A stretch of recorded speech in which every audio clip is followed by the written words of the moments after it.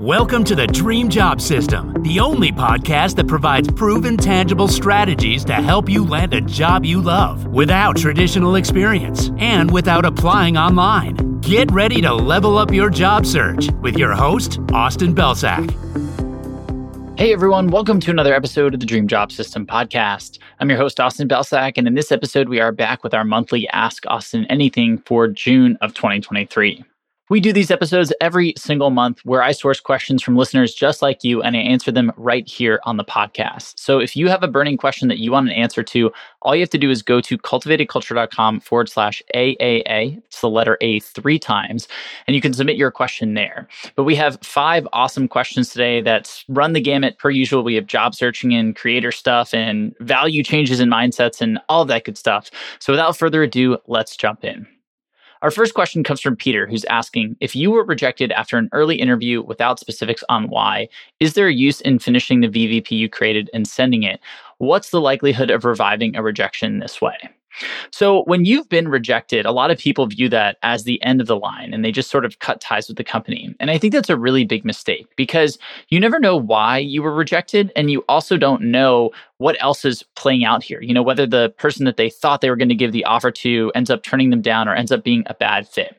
So I always recommend that you keep these relationships going, if possible, after the rejection. But if you've been completely ghosted, it still doesn't necessarily mean that it's not worth, moving forward or continuing to try again, especially if this is a company that is absolutely, on the top tier of your list here. So that's what I would think about is, if I create this VVP, if I finish it and I send it to somebody and I don't get anything back, am I going to be frustrated? Am I going to think that was a complete waste of time? Or am I going to view that as, hey, I shot my shot. I did everything that I possibly could to get in the door here. And at this point, it is what it is. There's nothing more that I can do. If you're feeling more of the first, then it's probably not necessarily worth it, right? If you have a lot of emotion tied up in this, if you're really, really frustrated, if, not getting the outcome you're looking for or hoping for here is going to make you wish that you didn't spend the time. I mean, obviously, if we do spend time on something and it doesn't work out, naturally, we wish we would have spent that time elsewhere. But there's a difference between spending that time and viewing it as, a positive. You shot your shot. You probably learned something from creating the VVP versus thinking that it was a complete and total waste of time. So if it feels like it would be a waste of time and you wouldn't really be super happy about any part of this if you didn't get what you were looking for, then I wouldn't do it. But if this is a company that you are super excited about, you love what they do, you love, the experience that you've had so far, and you would do anything to get in the door, then I definitely think it's worth finishing out a VVP and shooting your shot again, trying to create another opportunity for yourself. Because at the end of the day, we don't know why you got rejected necessarily. And I think, Peter, in the context of this example, you had shared that the role is still open, right? So they're still looking for somebody. And so when you come back to the table in this way, first, you're showing that you're persistent. But second, the VVP allows you to own the value. And you never know if that ownership of the value is going to convey it in a way that resonates with them. Whereas, what you had done the first time didn't necessarily resonate with them, right? Maybe it gives them more info that they wanted to see that they didn't see before. So if this specific opportunity falls in that second bucket, I would say go ahead and create it. But if this is just kind of another company and, it's one of many that you've applied to and it's sort of run in the mill, then it's really up to you. But I don't necessarily think that you have to go create a VVP for all of these companies that, you haven't gotten offers at just because you want to potentially, restart things and get things going again. Instead, I would save that more for companies that you are really excited about that do check a lot of the boxes on your list. Our second question comes from Victoria here, who's asking, what's the best way to figure out next steps in a career when you feel like you're falling behind? In other words, how do you strike a balance between creating the career you want and not jumping blindly into things because you feel like everybody else around you is much further ahead of you? So I think this is a great question because so many of us fall into this trap of, comparison and keeping up with the Joneses. And other people may be, seemingly a lot further along in their career. Some people actually may be further, some people might not. And I think the biggest thing that we have to understand here is 2 things.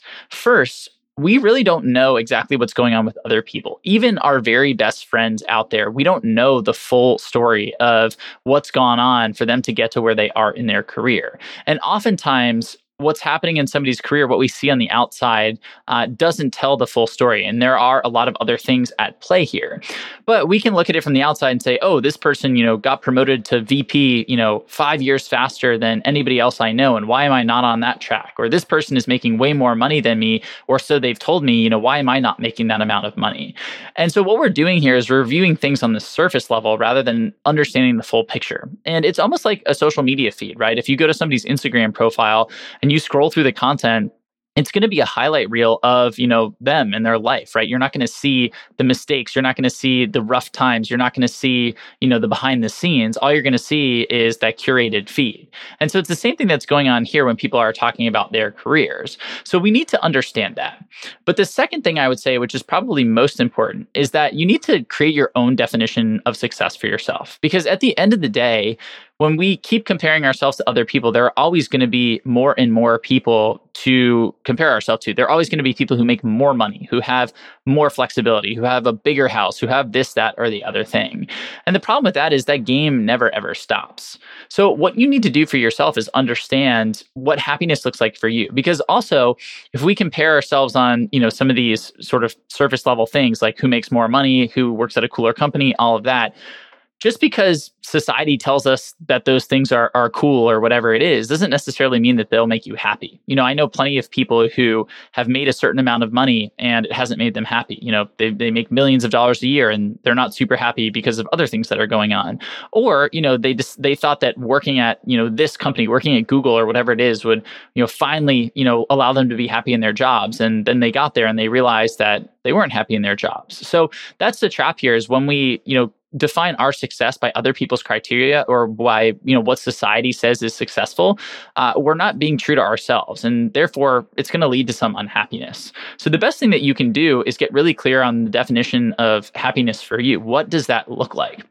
So for me specifically, happiness isn't making as much money as I possibly can. Instead, the ideal, definition of happiness for me is doing what I want with who I want, where I want, for as long as I want. So that's basically the setup. And obviously that's probably never, ever going to be realistic on an every single day basis, 24/7, 365.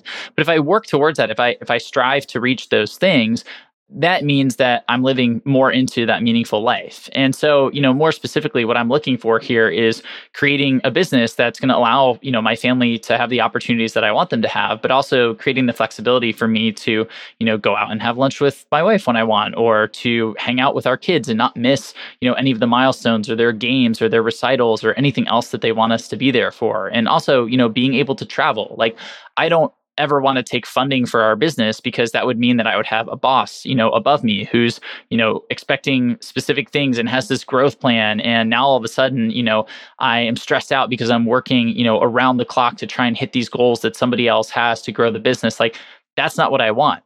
That's sometimes what people are willing to do if they want to make as much money as possible in life, but that's just not what's right for me. So getting very clear on your own definitions of success can be really helpful when it comes to creating the career that you're on. And then I think you need to realize that there is going to be, a curve. It's not like you decide on what that right career is going to be and then you're immediately in it. I think you just need to come to terms with the fact that once you understand what, the career that you want looks like is, you're going to have to build it. And that's going to take time.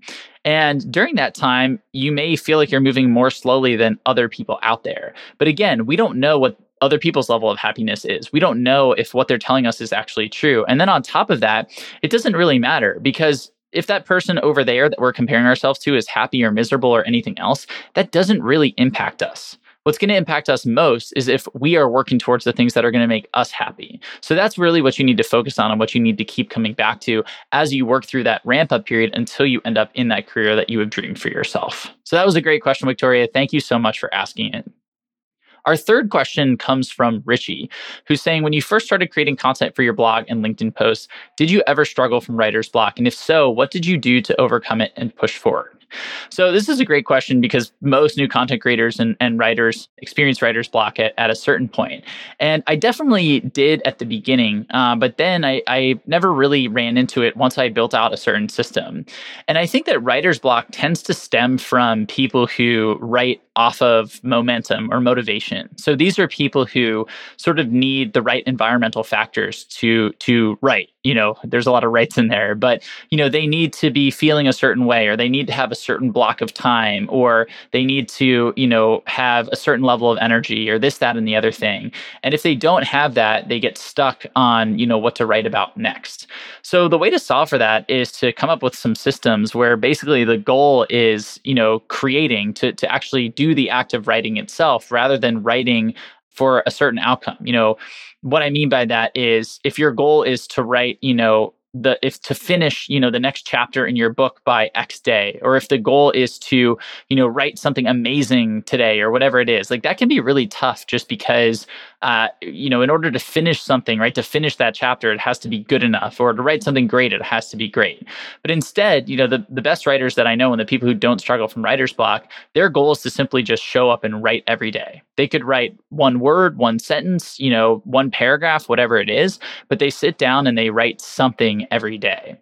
And that's what really helped me, was making sure that I wrote, a certain amount every day. My goal was one post per day.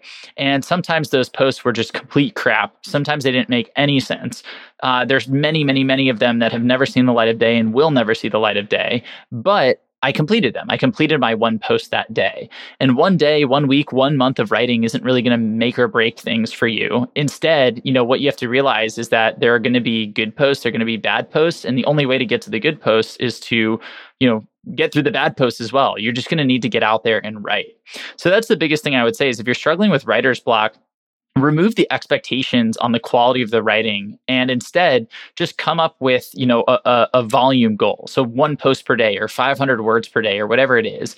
And then whatever you write, whether it's complete crap or whether it's the best thing you've ever written or anything in between, that's a win. That's a W for the day. And then you want to show up and do it again the next day and the next day. That consistency over time is really what's going to be key here. So Richie, I hope that's helpful for you. And I hope that helps you get through some of your writer's block that you may potentially be running into.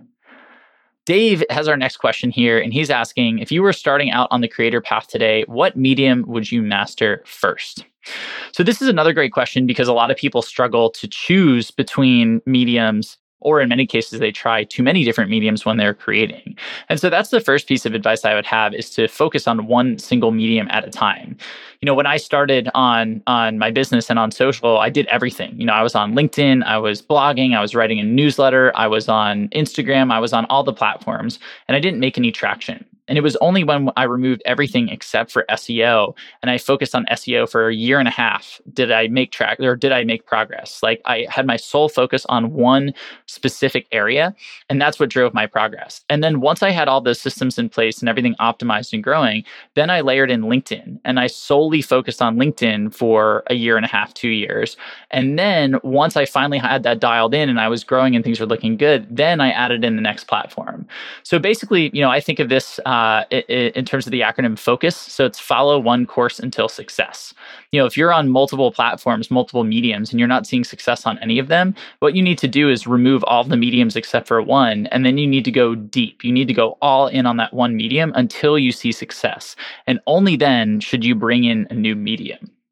So in terms of the medium that I would master first, what I would do is look at, the medium where I'm going to be, most creative and most excited to be on. So for example, I really hate creating video content. It's a super draining thing for me. I don't love doing it. It takes way too much time, and my brain doesn't work in the ways that, video content works in terms of making it happy. On the other hand, writing is a huge energy creator for me. I love writing. I love doing it. I feel like I express my ideas and refine them best in writing. And so for me, naturally, I want to focus on mediums where writing is prioritized, right? So things like LinkedIn or Twitter or Medium. And what I'm going to do is avoid mediums like YouTube or TikTok or Instagram, where visual content and video content is prioritized. So understanding what mediums facilitate your strengths and the energy creators, that's the first step. And in terms of, if you ask me for the specific medium, it's really hard for me to give any other answer besides LinkedIn, just because LinkedIn is a social platform that's focused on writing, for the most part, text-based content, and is a hub for job seekers, which is, who we write to, like what our business runs on, right? So it's going to be hard for me to give any other answer than that, but that may look different for you based on what you're creating and, what your goals are and what your business is. But definitely for job seekers, I would say LinkedIn is probably still the best place to be on as well, because all of the hiring teams and hiring managers and those types of folks are going to be on there and potentially going to see your content as well. So kind of a 3-part answer there, peeling back the layers. Dave, I hope that was helpful, and I really appreciate you asking. Last but not least, we have Danny here, who's asking, what's a personal belief that you had in your early 20s, and how has that belief evolved, changed, or remained consistent for the last 5+ years? And really, my answer here goes back to the answer that I gave for Victoria's question, which is, getting an understanding of what success looks like for you. Back in my early 20s, success was basically what other people and what society said was success, right? Success was making a bunch of money. Success was working around the clock if it that's what you had to do to make that money. Success was working at a big name company like a Google or a Microsoft or whatever. Success was, living in a place like New York City or San Francisco. Like, these were all the things that I thought would bring me happiness and bring me success. And what I've realized, as I've gotten older, is all of that is basically BS, right? All of that, really isn't true, because I've done all of those things. And definitely, certain things had disproportionate outcomes. Like, I love New York City, but I love it because of what it is, not because it makes me feel like other people think I'm successful by living there. Instead, I love it because of its vibrant culture, and because of the convenience, and because of all the amazing food and drinks that you can get there, and because of all the cool different people that you meet. Like, these are the reasons that I love it, not because living there makes me seem like I'm successful.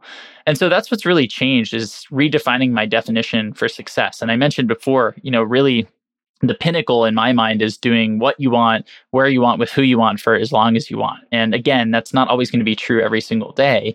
But really, for me, success is getting clear on my values and the things that I want most, and aligning my life to that, rather than aligning it to things that other people, say are successful. And so for me, again, I don't aspire to make, the next unicorn company. I don't aspire to, have a 100 million or $1 billion valuation and sell and, be worth, 9 figures and all of that. Instead, I would much rather trade all of that stress and all of that money for far less money and a lot of my time back that I can spend doing, other meaningful things, hanging out with my kids, hanging out with my wife, traveling, gardening, exercising, doing all these other things that I really enjoy doing.